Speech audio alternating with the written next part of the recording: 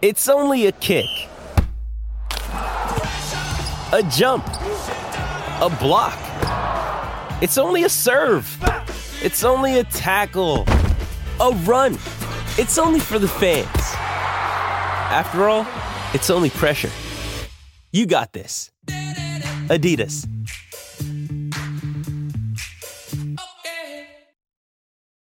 This episode is brought to you by Hyperice, the leader in advanced warm-up and recovery technology. They have tons of innovative products, like Venom-heated wearables to help soothe sore back muscles, Normatec compression boots to speed up recovery and increase circulation, and Hypervolt massage guns to improve mobility. Loved by athletes like Naomi Osaka and Erling Haaland. Try them yourself. Get 10% off your order with the code MOVE at hyperice.com. This episode is brought to you by Pepsi Wild Cherry. Pepsi Wild Cherry is bursting with delicious cherry flavor and a sweet, crisp taste that gives you more to go wild for.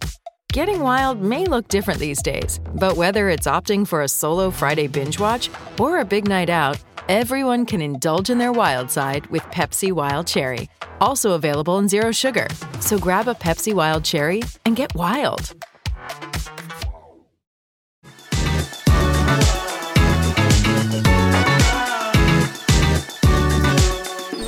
Hello and welcome to the Clark Blue podcast. For John and I, it's the Sunday show, but this is coming out on Monday morning. John, it's a lovely Sunday morning here in Kidderminster. The sun is shining. I've got coffee in my hand. Villa have got 3 points. It's all rosy, isn't it, at the moment? It is all rosy, yeah. Another huge win yesterday. Every win will feel huge at the moment. The final 3 months of the season. But yeah, yesterday, like last weekend, it felt even more important considering other results, or I suppose other results. So yeah, it's 3 points, but it almost felt like more in a weird way, because I remember when Villa lost to United on Boxing Day, but then the following week or a few days later, whatever it may have been, we beat Burnley and United lost to Forest at the City Ground, and that almost felt like, okay, so the defeat to United is kind of out the window now. It almost doesn't, not that it doesn't matter, but we've kind of, essentially as if it never happened, right? Mm. So I feel like our win against Forest yesterday, or on Saturday, and then United losing to Fulham at home, that almost eradicates their win over us again. So we're kind of in the same position as what we were if we didn't play them in a weird way. And I know, it's so frustrating that we lost them twice, and we could have an even bigger gap right now. But they've basically blown their opportunity to kind of make use of their wins against us, which is a good thing. So yeah, 8 points plus goal difference. We're in a really good position now to head into the final 12 games of the season. It's still a long way to go, but you are kind of looking at it now and thinking, well, if we win this amount, then we'll, probably get Champions League, that sort of stuff. But we can now look at that as a situation of, well, I don't know, if we win half the games, we should be able to get it. And that's, we can now look at targets, I think. Yeah. So yeah, really good win. Yeah, we will have a look at some of those targets in a second. The bulk of today's show, as it always is every week, is full of questions from the audience as well, and we'll get into those in a second. Just as an FYI for people maybe watching this, John, you're a little bit fidgety because you literally sat on the floor for this one because you're at your mum and dad's house. So that is why you look a little bit, you can tell like you're playing with your legs because you're on the floor and you're stretching and stuff. Yeah, I was actually scratching my foot. So I knew you were up to something. I could see it. I've been on the floor for the last few podcasts, to be fair. You probably just didn't realise. I did not realise, no. Do you want me to give you a photo of the office? Go on then. Yeah, why not? Well, let's see what you're working with. What is your laptop on? A little turntable? No, just on a seat. I should be sitting on the seat, but then I have nothing to put it on. So it's a crazy setup. Before we get into questions, I was awoken, not by you, John, but I woke up early this morning with the little one, as always, to 4 voice notes from yourself sent to me at 2 a.m. I've just finished my shift and I've just been thinking, talking about Man United, basically how they're not going to get Champions League ahead of us. Well, we will get into the specifics of points and then how many games to win and all that kind of stuff. But what was going on last night for you to be sending me those at 2 a.m? Basically, I did the maths and I'm feeling confident. Run the numbers. I think, I think, I don't know, I probably come across quite negative on most podcasts, so I'm trying to change that. But I think it's just because I'm very anxious about the rest of the season still. But yesterday has given us just a huge opportunity now. Luton, and every game is a big game. I said it like 2 minutes ago, but if we can beat Luton, I think we have a huge chance of doing it then. And I know we have a big chance now, right? But United go to City on Sunday. And don't get me wrong, we could draw to Luton and United could beat City because that's just the way things go sometimes with Man United. But, if we can go to Kenilworth Road and win the game, because I think, we can. Yes, Luton are good for Luton, with no disrespect, but they are they third bottom at the moment, I think. I think they're in the relegation zone. If they're not, it might be a point or something out. They're 18th, 20 points. They're a point from safety. Yeah, so Villa should be going there and winning the game, and that's not disrespectful to say. If aspirations to get in the top 4, if we were going to Everton, we'd want to win the game. If we were going to Forest, we want to win the game. So Luton shouldn't be any different, even though they've got, they're doing well for Luton, as I say. And I like Rob Edwards a lot. I think they've got some good players. Adebayo, Carlton Morris, they can cause us problems. But if we can, sorry, I'm going on now. But if we can beat Luton, we would then have to win 5 of our last 11 to get 70 points. And 70 points is usually the benchmark for 4th. But we're also factoring in 5th now because there is a high probability that 5th place gets Champions League, unless quite a few things happen in terms of like Freiburg would have to beat West Ham, Bayern would have to go to pretty much like the semi-finalists, I think, and City would have to get knocked out, all that sort of stuff. 5 wins out of 11 would require 70 points for Villa if we were to beat Luton. United, if that was to happen, would then have to win 9 of their last 11, which I'm not trying to tell. Challenging form, isn't it? Surely that doesn't happen. I mean, they've only won, I don't know, maybe 4 in a row max this season. They'd have to do that and then win like 5. They've won 14 all season. If you're saying they'd lose against City, we win against Luton. From that scenario there, if Villa get to 70 with 5 wins, Man United to get to that level would have to win 9 from 11. Yeah. Forget about jinxing it, whatever. That's not happening. It simply is not happening. Man United's terrible. But that's why Luton now is like okay, like we've put ourselves in a great position because we've beaten Fulham, we've beaten Forest, but we've also been helped by United losing to Fulham. But if we go to Luton knowing that, okay, if we just do our job here, win the game, we can then watch United play City, even if they drop points, that's good. They don't even have to lose, even if they were to draw, that, great, we've gained points. I just feel like there's so much riding on that now. And not to apply any pressure because, there'll be some quotes that will already be out by now. Basically, Leon Bailey saying that Villa aren't looking behind, they're looking forward. So they're not even feeling any pressure about teams below like I am, or I don't know if anyone else is, but I'm looking at Man United and thinking, right, how many points can we get ahead of them and all that sort of stuff. But Bailey's doesn't, he's not even looking at, to be fair, he said in the mix zone as well that he didn't even know that United lost the game. He said it was like the first time he knew. He was like, oh, okay, well, that helps. But I almost get the vibe that they don't, or at least the vibe that they give off is that they either don't care about what's happening beneath and they're only looking ahead and focusing on themselves. If we were to beat Luton, I just feel like then it's in our hands then. Like, I don't know it's in our hands now, but it really is then. 5 wins out of 11 is still pretty challenging, to be fair, considering our fixture list, in my opinion. But we wouldn't even have to win 5 out of 11. That just basically guarantees it. We might only have to win 4 and then United win 8 out of the last 11. Like that is, United really would have to go on some remarkable run to get that. But, we want to finish 4th still, don't we? We want to have it, absolutely nailed on. We are in the top 4. We want to beat Spurs, all that sort of stuff. If we do what we're saying about Luton and Man United dropping points against City, and then we beat Spurs the following weekend, not only is 5th pretty much a guarantee, but we'd also then be talking about we're really comfortable for 4th as well. And I'm not bothered whether 5th gets the extra Champions League spot if Villa finish 4th. Oh no, I don't know. Rather it wasn't. The only thing with our fixture list is that we have to go to City, we have to go to Arsenal, and I know we're not, we're going to go there and we might get something, but those are 2 games that we will probably drop points in, if not both. Brighton away, I think will be tough. West Ham away could be difficult. I don't know. Wolves at home will be difficult.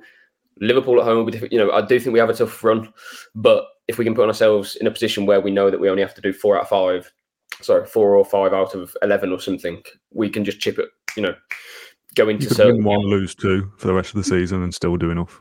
We could win 5 of our last 6 home games, which is Brentford, Wolves, Chelsea, Bournemouth, Liverpool. Ignoring Liverpool, Tottenham. If we win those games, then we would have Champions League pretty much sewn up, I think, before even playing Liverpool, which obviously will be a difficult game because they'll probably be going for the league. I don't know. Hopefully they won't be, and we can kind of ruin Klopp's final away game.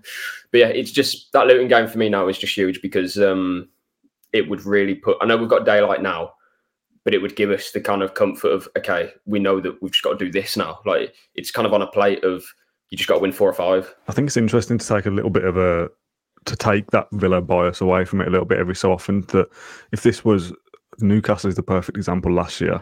If you were looking at another club and exactly the same reference points that Villa are now, where they are in the league, what the points gap is, what they've just done over Man United in terms of opening up an 8-point gap again. They play Spurs soon. They've got a manager like Unai Emery. They've got a striker like Watkins, a midfielder like Douglas Luiz, all those things. If that was a Newcastle or Brighton or West Ham doing exactly the same thing, you would all look at that and go, they'll finish in the top 4. And you wouldn't even think twice about it. So you think they're in a brilliant position. They've got all the tools to do it. It's only because we put that kind of anxiety onto it as fans of the club that you think, oh, this is all going to go wrong, because it usually does go wrong for Villa. I don't think that's the case anymore under Emery. Is it over 100 points now in the league for him since he's been here? Well, yeah, it was 98 out of 150. So, yeah, you're on 101 now. That's some going, isn't it, in a season and a bit? What you say there, Dan, about the kind of, anyone else would tip us for top 5, absolutely, or they put the house on it or whatever. But I think that is right, though. Like, we don't have the experience of doing it, which I do think counts for something. But as I said earlier, Leon Bailey, maybe it's just Bailey, I don't know, but probably the rest of the squad, they're not feeling the pressure. They've had so many injuries, they could have easily kind of used that as an excuse. But, Emery won't, and he kind of sets the tone. I'm sure other managers would use that as an excuse.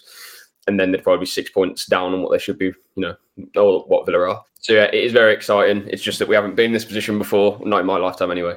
And those players haven't either. So it's, if in the last 6 games we still need to win 2 out of 6 or whatever it may be, and that doesn't sound like a lot, but then what pressure does that bring? Are we in a semi-final? That sort of stuff. That's all still to come.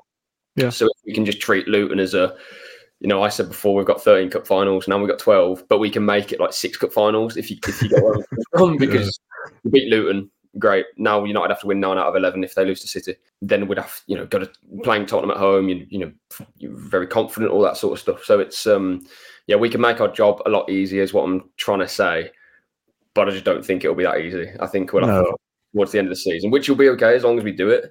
But we can kind of save ourselves some drama. I think that's what I'm trying to get at. Yeah, I agree. I think it'll be interesting to look back on how this remaining period of the season panned out come the end of the season. That I'm not saying that we will just get Champions League by default, that we don't have to do our own job, because like you say, we still need to win 5 or 6 games. Like, we still have to do that ourselves, of course. I think all this kind of stress about will they, won't they in terms of Man United, I don't think will be a factor at the end of the season. I don't think Man United have got enough to even challenge us. Some of the stuff I was hearing yesterday about their game, they've been awful. And we saw in the games against us, even we played well against them in the first half at Old Trafford. We played well in all the game at Villa Park and deserved to win. The fact that we've gifted them 6 points and they're still 8 points behind us. I'll just take those 6 points off them, and they're not even on 40 points yet. They're a mid-table side, overachieving massively, just because they scrape these wins by scoring in the 96th minute. McTominay coming up out of nowhere, someone they wanted to get rid of. Harry Maguire scoring goals, someone they wanted to get rid of. They're a poorly coached team. Like, if it's not Man United, and what that means is like, oh, they always get decisions, they always score late. Just look at them as a irrelevant mid-table club. Why are we bothered about them? I don't think they'll do enough to even get near us. It is all just experience, though. Like, again, in my 24 years on this planet, I've only had bad experiences by Man United, and I've only been stung. I've only been stung when it looks like, how many times have we been 2-0 up against them, for example, and blown it, that sort of stuff. I don't want to talk too much about them or play them down too much, because you just know what happens. Like, we've seen that script before, sort of thing. If we just concentrate on our own thing, though, we know that we've got it in the bag. If we go to Kenilworth Road and win, can watch hopefully Man City beat United. Goodness me, what a position! Like, it's on a plate for us. Then we've still got difficult games, but as I say, you can pinpoint 4 or 5 games. If you win them, you've got top 5. You've got Champions League. Again, top 5 isn't guaranteed, but you likely. Should we talk about that? What it means for this extra position? Because there's still some confusion I see week in, week out when we ask for questions for Q&A. What actually means? Why is there even an extra slot to begin with? How does one get into that? Why do we need Man City to go far in the Champions League for 5th place to open up? Why? What do we need to happen? Can you explain that a little bit for those that maybe aren't sure? Italy and Germany have the top 2 places at the moment, but that is kind of because Germany. I mean, Italy should get it, but Germany, the team that England should be toppling. Germany have had teams play in the qualifying, the knockout rounds of the Europa League and the Conference League, which gives them the opportunity to get points, right? So that's a start. But then they've had Frankfurt go out, for example. Freiburg nearly went out. They just about scraped through against Lens, but then they'll be playing West Ham. So that Freiburg-West Ham game is huge because if West Ham go through, Freiburg are out, and then all of a sudden Germany have, I think it's only Leverkusen and Bayern Munich. They may have another, I'm not totally sure, but England, they've got Brighton, West Ham, Villa, Arsenal, Man City. And I know Arsenal lost to Porto, which wasn't good for the coefficient. I mean, my partner's a Porto fan and I'm going to the game at the Emirates, so I want Porto to win. But yeah, it's kind of a win-win for me, I suppose, in a kind of a roundabout way. So basically, England are projected to get to the second place. I think it's something like 80 to 84% is what the kind of statistics and the data scientists, all that sort of stuff, what they're saying, and they've kind of coded the numbers and whatever. I do think you get more points or something along those lines the later you go in the competition. I think that it's something to do with that, which means that those qualifying rounds don't count for like knockout rounds. So yeah, England are still in a very good position. It's just that only Man City and Arsenal have played one leg of their ties. Brighton haven't played, Villa haven't played, West Ham haven't played, Liverpool as well. We forget Liverpool are there as well. So we have lots of teams that should go far. And then, as I say, Germany have got only kind of a handful. And I mean, if you look at Bayern Munich, yes, they might beat Lazio, but I think if they came up against a half-decent team in the next round, they'd probably get knocked out. And I think Tuchel's staying until the end of the season, if I'm not mistaken, which, again, probably helps the coefficient. England are in a very strong place still, but it won't be kind of like clear until about the quarterfinal stage, because that's when everyone would have played a game. And England, as I say, should have teams in there. West Ham should be beating Freiburg, really. Villa obviously should be beating Ajax. And I say should be, that's, hopeful more than anything. Roma play Brighton, which is difficult for Brighton, but I think they're capable of beating them. Man City play Copenhagen. They should win that. Arsenal should be beating Porto really as well. So, Liverpool have Karabakh too. So that's probably 2 wins there. So there's a lot of points and wins there up for grabs. Then you're looking at quarterfinals, then semi-finals and finals across the 3 different competitions. But Germany don't have that many teams and they're not as populated in the competitions. So, basically, it's likely you just got to kind of trust the stats people that they've, as I say, they've done the numbers correctly. Yeah, we've said a long time, haven't we, that it'll all be clear by the end of the season, and obviously that goes without saying. By the end of the season, we will know for certain. But if all the German sides go out in the next round and all the English sides continue to go further, we'll know that's before the end of the season. Yeah, there's a probability. You've got the international break in March. I think after then, kind of April time, you'd be able to tell then. Well, if it'll be the case of, well, if Villa get to a semi-final and Liverpool get to a semi-final, Man City get to a semi-final, then they should be. Do you know what I mean? So then you'd be going, we're 5 points clear of 9 points clear of 6th. Like we're guaranteed to finish 5th almost mathematically, and 5th is definitely Champions League. Then you can kind of go, well, now we can focus on the Conference League because we've kind of wrapped it up. We know where we're going to be. Yeah, I think come May, you'll know the situation of, all right, Villa need to win this amount of games for Champions League, or they need to do this for Champions League. Top 5. And then you'll flip it and say, well, whereas England in the coefficient, okay, so as long as Bayer Leverkusen don't win the Europa League and these things happen, do you know? So it's, both things at the moment are likely. Let's just say that. Yeah. So it's, positive situation.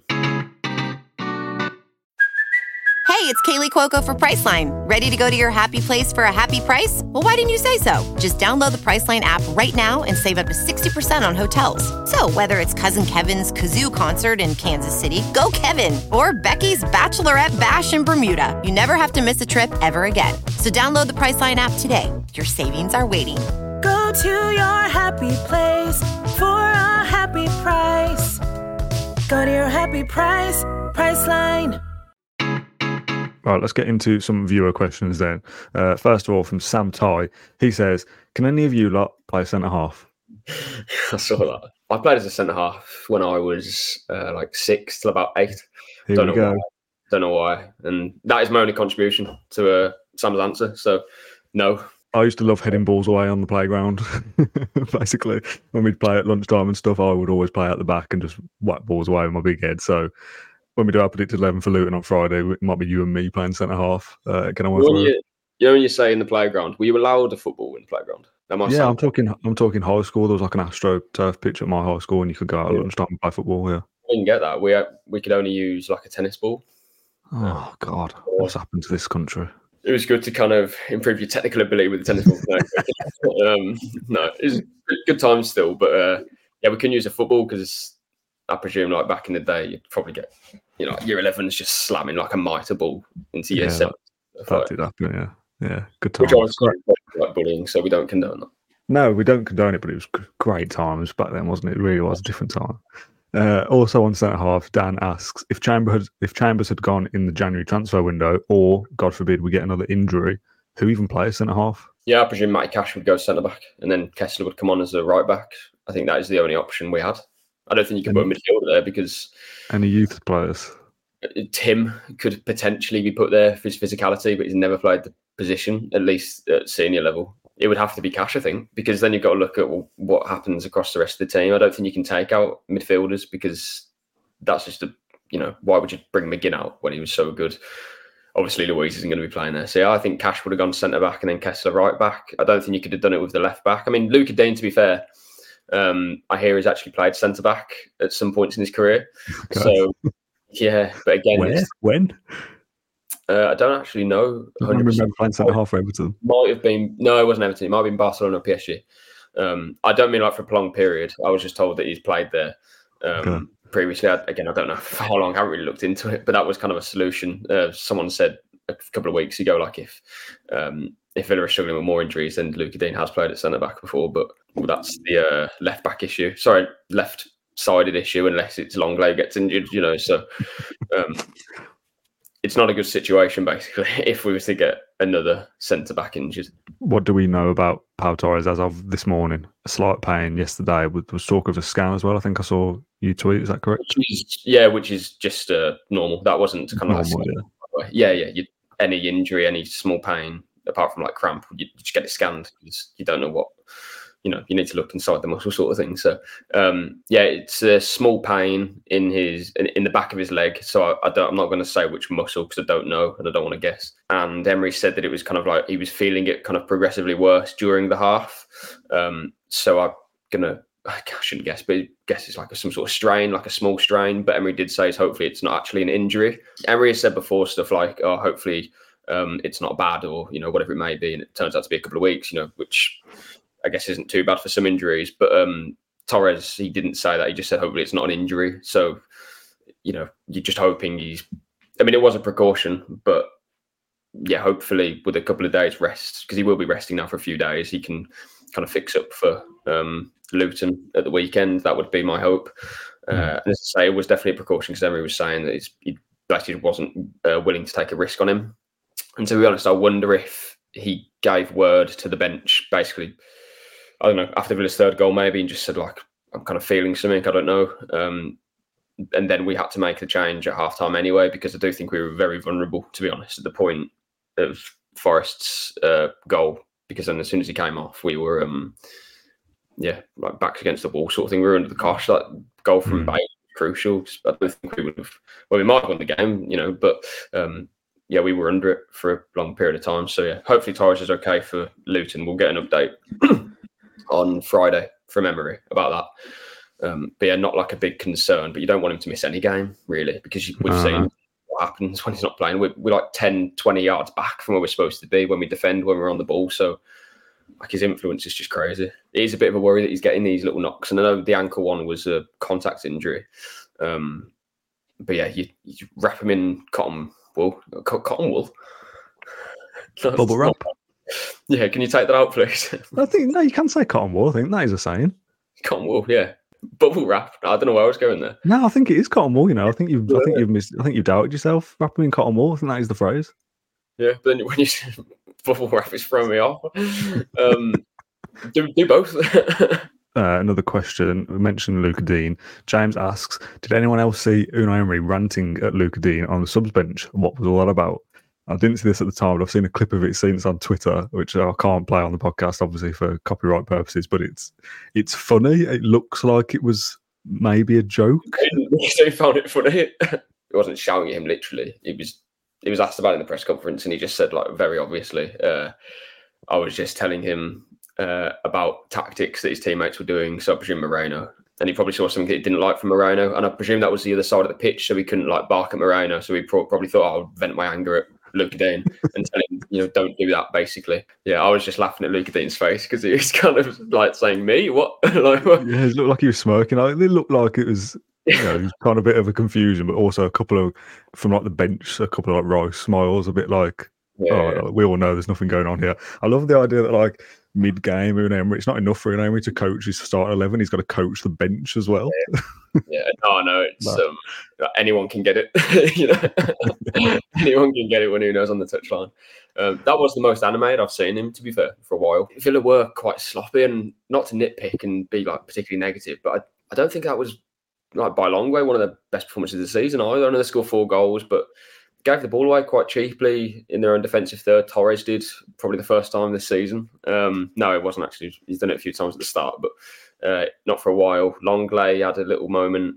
Just little. Ramsey played a square ball that was intercepted by Hudson-Odoi, which cashed well to recover from. Like, there was just a few moments where we just weren't particularly, like, I don't know, where it was a lapse of concentration, or we're 2-0 up against Forest, we should be able to coast this. Those lapses will go punished, and they did in the end. Forest scored 2 goals, and all of a sudden we were like, okay, well, they're in the game, and Alanga probably should have scored to make it 3-3. The game completely changes, so we have to manage games. I don't say better than what we did, because in the end we won 4-2, but against better opposition, we won't be able to do that. And to be fair, I don't think we would. I think it was a situation of, right, we're 2-0 up. I think even the crowd probably thought, okay, this is a bit of a procession at this point. Fantastic, we're 2-0 up, but we can just relax and watch the team now. And it kind of seeped onto the pitch, I thought. And I think that's why I'm animated, because it was like, one set piece and they score from, and they did. Completely changes the second half, and they get an early goal. And, we've put ourselves in that position. So it could have been a different game. Villa still played very well, and the goals they scored were excellent.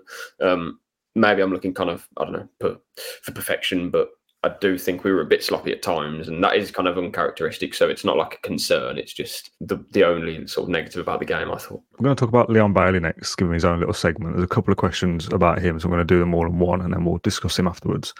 First of all, Sweet Sonics asks, Leon Bailey reminds me of both prime Grealish and Ashley Young.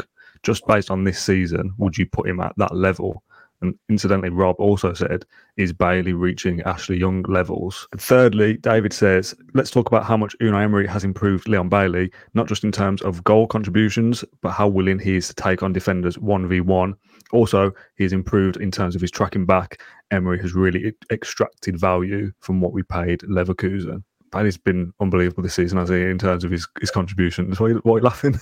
It's like, I just butchered that question for about 5 minutes and I'm about to edit it all out. Yeah, maybe. I'm laughing in kind of like joy about Leon Bailey. Like, genuinely, like, there's nothing more that I like when a winger just stands an opponent up and beats him like 9 times out of 10. And that's Bailey at the moment. Like, I don't know how to put this without like over-egging it, but he's playing as like one of the best wings in the world at the moment. He is. Well, I was going to ask you that. Did you watch the podcast last night, the post-match? I watched 20 minutes of it on the train. Okay, we spoke about Bailey probably after that, to be honest. And I asked Matt whether he was one of the best right-sided forwards in the league at the moment. Because obviously you've got Salah. It's like the obvious answer is one of the best, world-class, etc. Yeah, Leon Bailey is one of the best right wingers in the Premier League this season. And then by definition, if he's one of the best in the Premier League, that makes him one of the best across the world. Yeah. No, he is. Kind of speechless about him again. Never good for a podcast, but he stands his opponent up, beats him, skins him, and lays it on a plate for his teammate. Like, he makes it look really easy now, and we know in the last 2 years it hasn't been that easy for Bailey. But he's playing with so much confidence, and it's almost impossible to play against. And I keep thinking about, and again, this might be overselling it again, I don't know, but like Ian Robben, right? You know exactly what he's doing all the time. He's quick. He wants to get on his left foot. He barely uses his right foot. And to be fair, Bailey uses his right foot more than Robben did. But is that kind of ilk? And you're thinking, like, what winger would you swap him with in world football right now? I'll throw a name to you. Something that I saw on social media yesterday. I think it was TNT Sports were tweeting it about Saka scoring against Newcastle. And it was like, that is a world-class finish, generational talent, blah, blah, blah. Would you rather have Saka or Bailey? Right now, I wouldn't swap Saka for Bailey, no. I wouldn't. I'm glad you brought Saka up, because that's the one I forgot. I was thinking of players like Phil Foden, which is difficult, very different player to Bailey.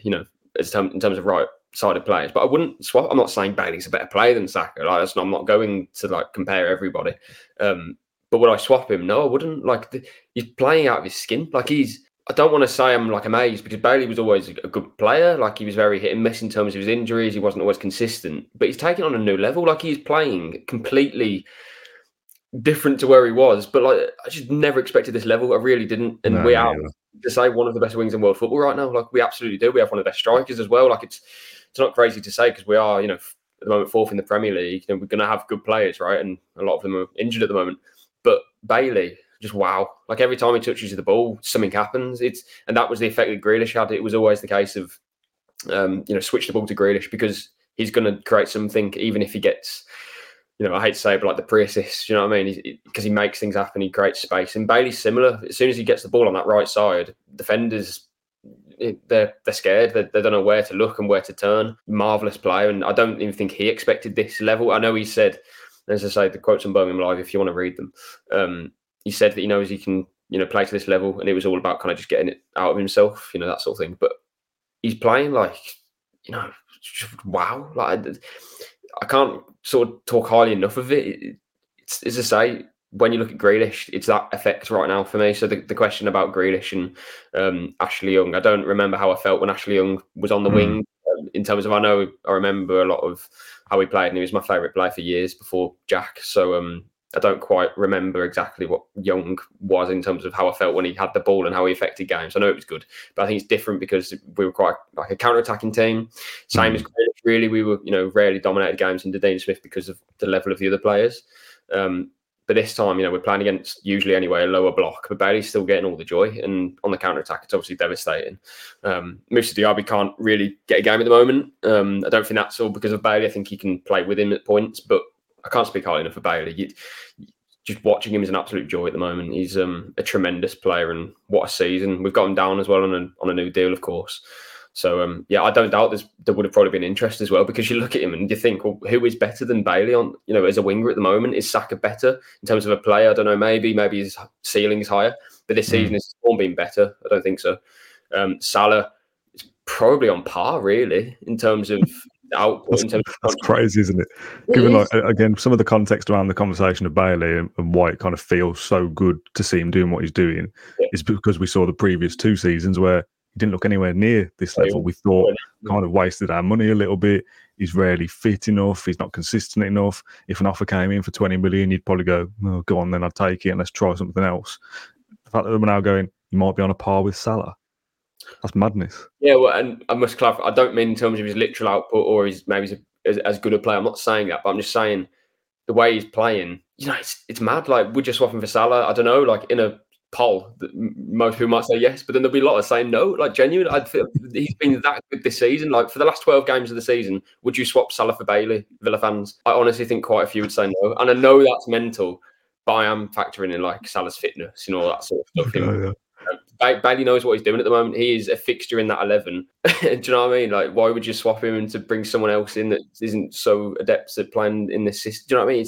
He's just perfect right now, and hopefully that can continue. And I don't see any reason why not. It's just a sensational season for him, and every time he touches the ball, something happens, and it's remarkable. Next up, John, we're going to talk about the WhatsApp community. It's back, everybody. Something that we launched, I don't know, 6 weeks ago or something, and it was up for 2 days and then got dropped because of whatever reason, who knows. You had to set up a new account, so everyone who previously had followed it or subscribed, or whatever the word is, have to kind of redo that and follow a link. The link to that will be in the podcast description, so if you scroll down on YouTube, Spotify, Apple Podcasts, whatever, where all the description is, it says, Dan and John talk about Body by Bar. There was a link down there to the WhatsApp community.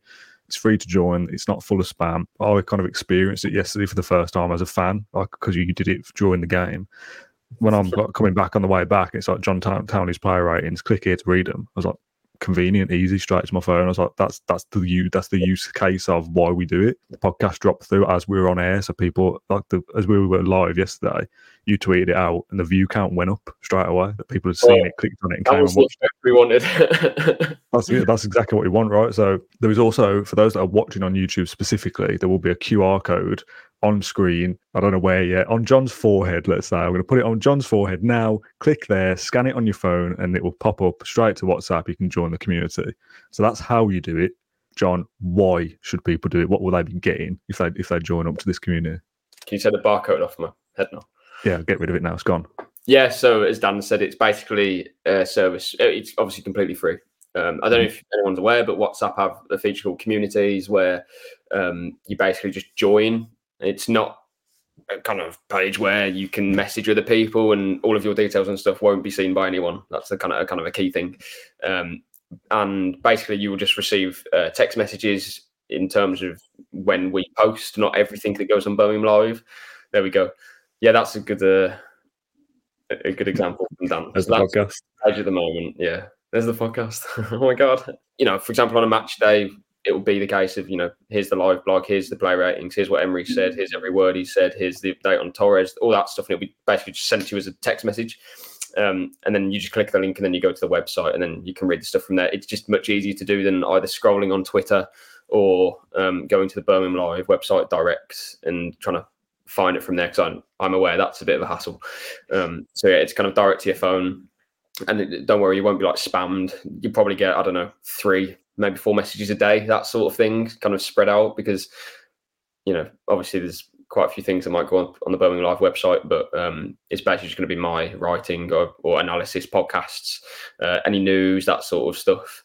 So yeah, no spam. Your details won't be shared to anybody. You won't be receiving text off other people in the chat, because that isn't a thing. It's literally, as Dan has just shown there, just articles, basically 3 or 4 a day potentially. And yeah, and you can leave the group at any point as well. It's not like you're fixed in. And as I say, it's obviously free. It's for convenience really, because as I say, we're aware of how difficult it can be sometimes to kind of funnel through different things either on our website or on social media. So yeah, the direct to your phone.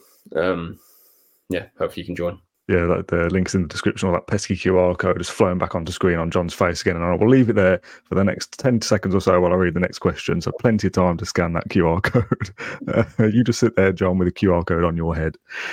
Kelvin says, I'd love to hear what you guys think about whether it might be the case that the constant worry and anguish over getting 4th place might be clouding what should be an absolute enjoyment of this season. It's likely to be that this season is the best we'll have had in 25 years, yet every week seems to be spent agonising over will we, won't we, in regards to the Champions League. I know it's important, but let's not lose sight of how good things are and enjoy it. Does the panel agree? Let's get that QR code out of the way. John, what do you think? Are we stressing too much? I don't know. I just feel I'm kind of worried about being hurt by it. You know what I mean? If we finish 6th and United get 5th, that's just vile. Oh, yeah. Of my life. So, yeah, I'm just scared to get hurt by it. So, I don't know. It sounds a bit sad, but that's the reality. If we were to get Champions League, I'd be on the pitch for like 3 months. Do you know what I mean? It's so I can celebrate it then. For me, it's like after the game, you can celebrate for a couple of days, which again sounds really sad because I'm not a player and I'm not Emery. But then I'm focusing on Luton as of like Monday or Tuesday. So, yeah, then you're stressing, hopefully Pau Torres will be back. But for like 1 day afterwards, I kind of, yeah. But that's just me. Fans can do what they want. I'd like to think that they're all enjoying it a lot. I'm only giving my opinion. So sorry, downbeat. But yeah, that's just how I feel about it. It's been a remarkable season, and it's, as a reporter, kind of a dream first season for me as like a professional. So it's like a memory I'll never forget in terms of the first campaign. The pre-season for me in America was just like one of the best things I've ever done in my life. So like, don't worry, I'm enjoying it. But in terms of game to game, in terms of like looking at what we can do and stuff, that I also enjoy that side of it. And kind of, I always said before, if you're anxious about it or you're stressing, or you feel like the last 20 minutes of a game, you're suffering about it, it just makes it sweeter at the end of it as well. So I'm not bothered that I'm not, enjoying every moment of the season, if that makes sense. Like the defeats to United were crushing, like they were cruel, they were horrible. But then at the end of the season, if we finish above them, it almost makes it feel better in a weird way. Because it's like, okay, we gave you 6 points and you still couldn't finish above us. Yeah, like we have the last laugh. And as I said earlier, we've still got to do like 6 out of 12 wins, which I'm thinking, okay, can we? I think we can. But yeah, I've kind of left myself with, I just want to enjoy it at the end of the season. And, I'm enjoying it through this season. Of course I am. I'm speaking a lot about myself here, Dan. So no, that's fine. I've asked you the question. I only want you to share your opinion. I agree. Like, yes, we should kind of take stock every so often and enjoy what we're seeing. Like, yeah, we can nitpick over Forest cuts open a couple of times and that they could have got back into it, but they didn't, and we won 4-2, and that's great. We've won back-to-back games. We've won at home after losing for a couple. Enjoy that moment. Look ahead to Luton and hopefully win that and continue that positive momentum. Should we talk a little bit about the research, for want of a better word, that you did into Unai Emery's match cycles? Oh, this sounds so technical. It is, but it isn't. So last week, when we were talking about Villa need 7 wins from 13 to get 70 points, obviously we got a win against Forest, so it's now 6 from 12. You looked into a 13-game cycle of Unai Emery's games to work out generally how many points he gets from those games or how many wins he gets from those games. Now, my understanding of this when you first started to tell me about it, again, probably on a 2 a.m. voice note, was like game 1 to 13 was a cycle, and then 14 to 27 was a cycle, and then 28 to whatever the maths is a cycle. But again, you can explain in a second, but you mean 1 to 13, 2 to 14, 3 to 15, those cycles, Unai Emery has never not won 7 games in those chunks. Is that correct? Let me just check.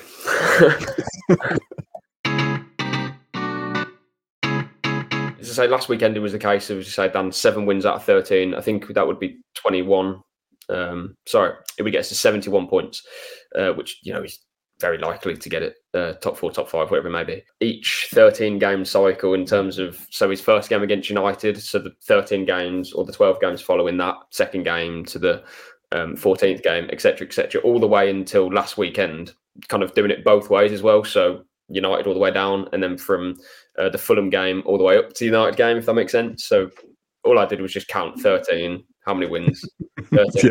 So it didn't take too long. Yeah. We haven't not won less than 7 games. So put it this way, if we were to not get 71 points between now and the end of the season, it would be the first time in Unai Emery's reign that we don't win 7 games out of 13, which would obviously be,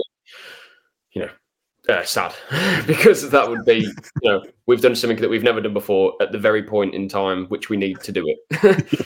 So that was my kind of takeaway of like, we can definitely do this because we've done it in every 13-game cycle. I don't know how many cycles that would be. My maths really isn't that good. I think there was one occasion where we won just 7 out of 13, or it was like the amount of points equal to, maybe it was less than 7 wins, but we still got the amount of points based on like 2 draws. So yeah, that's the kind of, again, another confidence boost, positive Townley for once. So the data suggests that in a run of 12 to 13 games, which is what we have left, we have always got that amount of points. So to suggest now that we're not going to get that would take a drop off in form that we've never seen under Emery. Yeah, so why are we all going, we're not going to do it, they're going to overtake us? Evidence suggests we will do that again. You can look on how many points we're getting per game. So 2 points per game puts us on, I think, 76 points, which I believe would be a record for us in the Premier League. Based on points per game, that's, we will get above 70 points based on the 13-game cycles. I don't know how many there would be. Don't know, 20 maybe, not sure. The evidence on that would suggest that we'll definitely get 70 points. So everything suggests 70 points or more. But now it's just doing it, and it's going to Luton and winning, and it's going to West Ham and winning, and not dropping points and hoping United drop more points. We're going to do it, John. Let's not look at game by game. We're going to do it. I know. No, we can. This is the point. We can do it now. Let's do it. Exactly. Yeah. There's not a question here, but a comment more so from Matt. We've got a couple of questions left. He said, if Dan's score predictions had come true throughout the season, would Villa be on course to beat the all-time Premier League points tally? So obviously in our preview show, we do a prediction every single week. Now, I always look at the games in isolation that I pretty much always predict Villa to win because I think we can beat basically everybody. So before we started, I had a look through the spreadsheet I keep of predictions. Throughout the season, I predict us to lose 1 game, which was against Man City at home, which we won.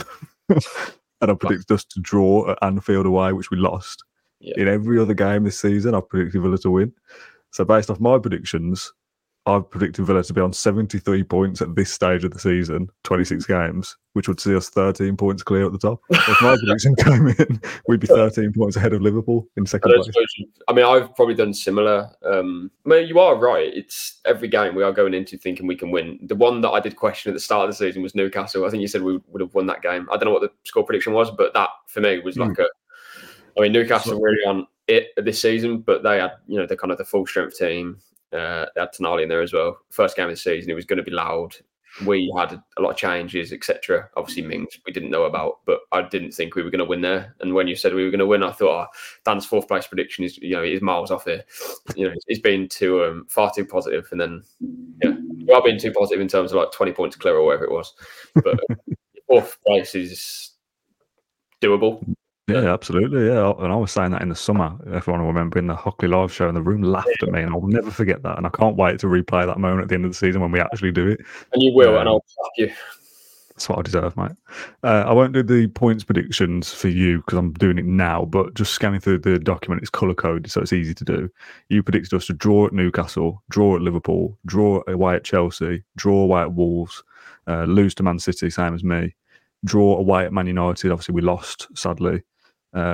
Draw at Man United at home as well. So you've never predicted Villa to lose, but you have predicted us to drop points on a few occasions. So your points total would also be pretty massive. The penultimate question comes from JS, who says, which player, if any, do you think deserves more minutes?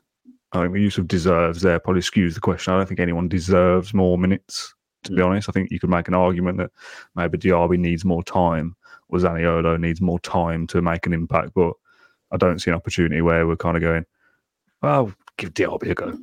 Because at the moment, the current starting 11 is still winning games. So that's the point. If you flip it, it's who doesn't deserve to be in the 11, and no one. So, no one on the bench deserves to be starting because they don't deserve to be playing above the player who they'd be replacing. I think Diaby's an interesting one this season because I don't doubt he probably thought he'd be, one of the main players in the team, and I think we all thought that, and that hasn't transpired, but I'm okay because, as Emery said as well, he's not in a rush to force Diaby into a situation where he has to be doing this at this point in the season or this year or whatever.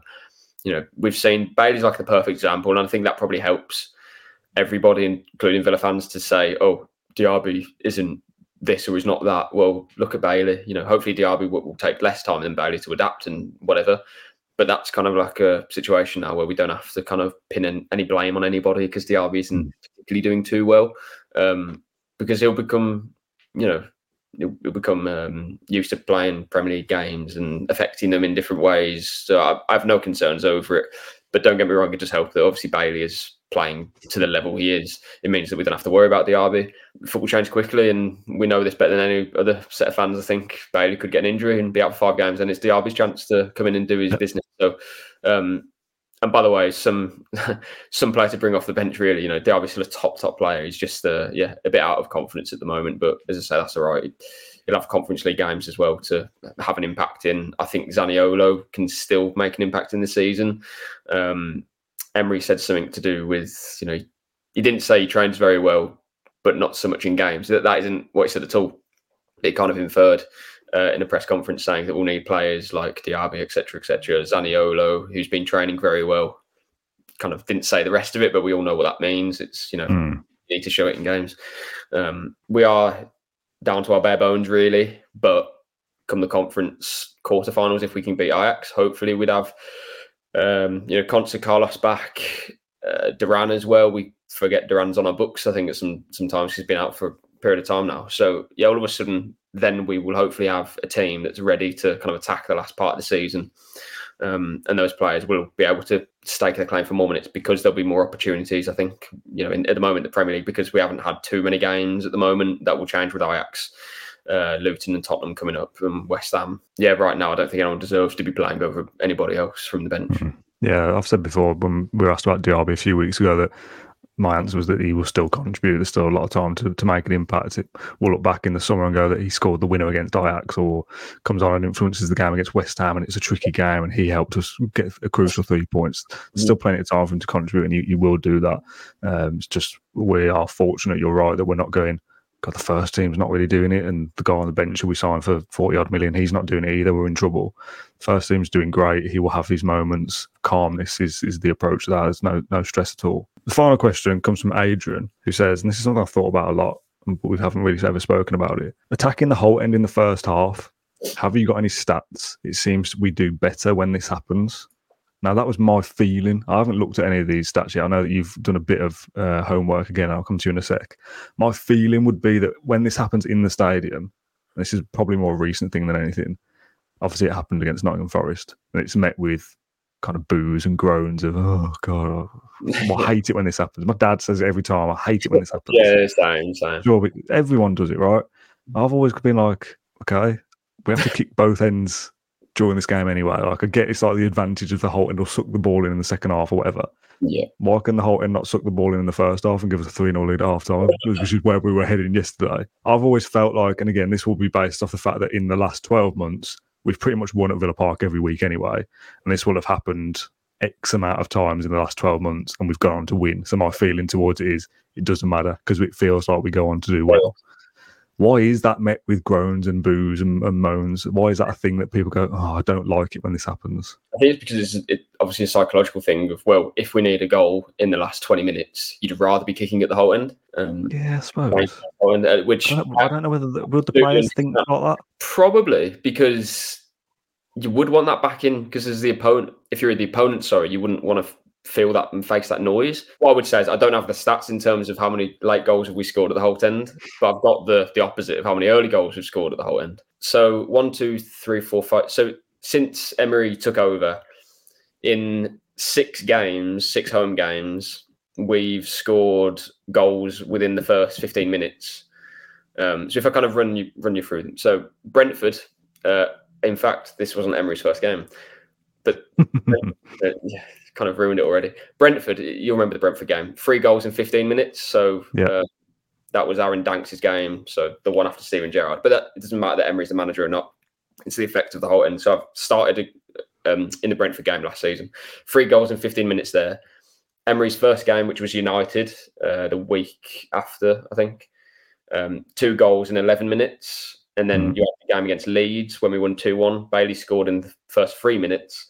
Newcastle, the 3-0 win, Ramsey scored in 11 minutes. And then this season, McGinn scored in 7 minutes of the whole end. And obviously Watkins yesterday, 4 minutes. I think that is quite a big sample, really, in terms of early goals. And in some of those cases, there's 2 or 3 in the first 15 minutes as well. So I do think we definitely get an advantage from when we start, when we face the whole end of the first half. Again, I don't know what it's like going the other way. I can't remember too many late goals. I mean, the Palace game, we scored 3. So I don't know, that's potentially difficult to kind of say the whole end did that, because for me, it was just John Duran coming up with one of the goals of the season. Yeah. Zaniolo scored against Sheffield United late on. So, there'll be cases like for both sides, but to answer the question, there are quite a lot of goals when we score. When we face the whole end first, because as I say, that's 6 games since Brentford. So since roundabout when Emery joined, 6 games where we've scored early in a few times, a few goals. So yeah, and again, it's not every home game that we face the whole end, is it? It's in fact quite rare. So yeah, definitely food for thought. And I think there was chatter maybe last season that I think Martinez or someone might have flipped us, kind of played in front of the whole end first as a kind of, he wanted to do that. I don't know if that was true. There was talk of John Terry doing it when he was here, that he wanted to face the whole end first. There as well, okay. There's 2 things for me here then. Obviously, you set up. You don't like this at all, do you? No, you set up the right way round that we attack the whole in the second half. Yeah. And when it flips, I think you've got that kind of like psychological thing that you then get to, when the Nottingham Forest team have to swap, and the goalkeeper has to run the length of the pitch, he gets pelters from the whole end. Like, as a psychological start to a game, I'd be thinking, let's unsettle that opposition goalkeeper. He's running towards us. Like, he's got to play behind us now. Yeah.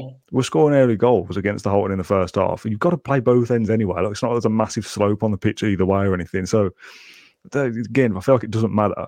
But also, like, use that as an opportunity. Like, this kind of swapped ends. Like, it doesn't matter. We've got to play both ends anyway. And use that as momentum and fuel to go, let's have a go at the opposition goalkeeper and unsettle him early doors. Be 2-0 up in the first 15 minutes rather than 0-0. and we need a goal in the last 20 minutes. Yeah, no, Kill the game early. Yeah, it could be I might actually ask Emery about that. In fact, I'm going to write that down. That is probably a decent question, or maybe just hint. So, is that something to do? You know, are you aware of the stat? Did you watch the podcast? Did you stay until the last? Aware of the research? Yeah, did you stay until the last 5 minutes of the hour-long episode? We talk about a lot about marginal gains, don't we? So if that is one that can be gained, that the Nottingham Forest team are set up with the North Stand behind them, and then Martinez as captain or McGinn or whoever it is says, "Now let's flip it." And they've got to trudge all the way to the other end and get pelters from the whole end, and then Villa go on to score in the first 3 or 4 minutes. Use that momentum and get the crowd going. I'd be doing that as a thing. I don't know the stat exactly, but it's kind of like well known that in the Premier League, if you score the first goal, you've got a high probability of at least during the game. You know, usually if you're at home, you win the game if you score the first goal. Especially because Villa are better than most teams in the Premier League. If we get the first goal at home, the odds are that we go on to win the match. There is that element as well. Well, let's just go for the first goal and give everything to score it in the first half.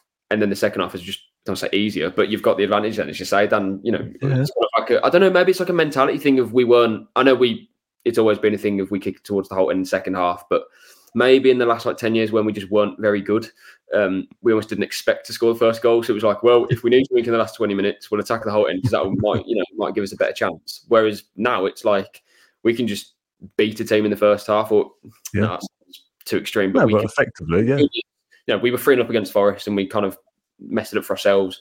But we can effectively go some way to winning a match within the first 25 minutes of a game if we're on form. So you're right. Why don't we play in front of the whole end and try and get that goal, all those goals that will put us in a really good position? And then kicking into the North Stand, hopefully not into the North Stand, towards the North Stand in the second half, when you'd then be on like a counter-attacking situation because you've got your goal already. You know, the whole game seems easier. So I'm with you, to be fair. You kind of won me over on that one. Get in. What Andrew asked, I think Andrew deserves a credit. I hope it was Andrew. Adrian, sorry, Adrian. Near enough. Unlucky, John. 1-0 to me. Right, we'll call it a day there. Thank you very much, John, for joining me on Sunday morning to do this podcast. This is obviously our main Monday show for the week. The reason we're doing this today on our day off is that we are filming an interview with... can I announce it now? No, I will not announce it now. If you follow us on Twitter at Claret Blue Pod, this afternoon, Monday, there will be an announcement of who we've interviewed for the show, and that episode will be out on Wednesday. That's the plan. It's a former Villa favourite in Matt Kendrick's word. I'll give a bit more of a hint because it is literally coming out today. It's a manager, and it's not Dean Smith. So there's your clues. But it will be a great episode, so come back for that. And we'll be back later in the week as well with our preview for Luton, a huge game as we've spoken about in this episode. John, thanks for joining us. Thanks everyone for watching along every week. As always, we appreciate all your support. If you're listening, we appreciate you too. Leave a rating and a review. Get involved with the show. We thoroughly appreciate everyone tuning in every week. We'll see you on Wednesday for our big interview. So stay subscribed to Claret and Blue, and we'll see you then.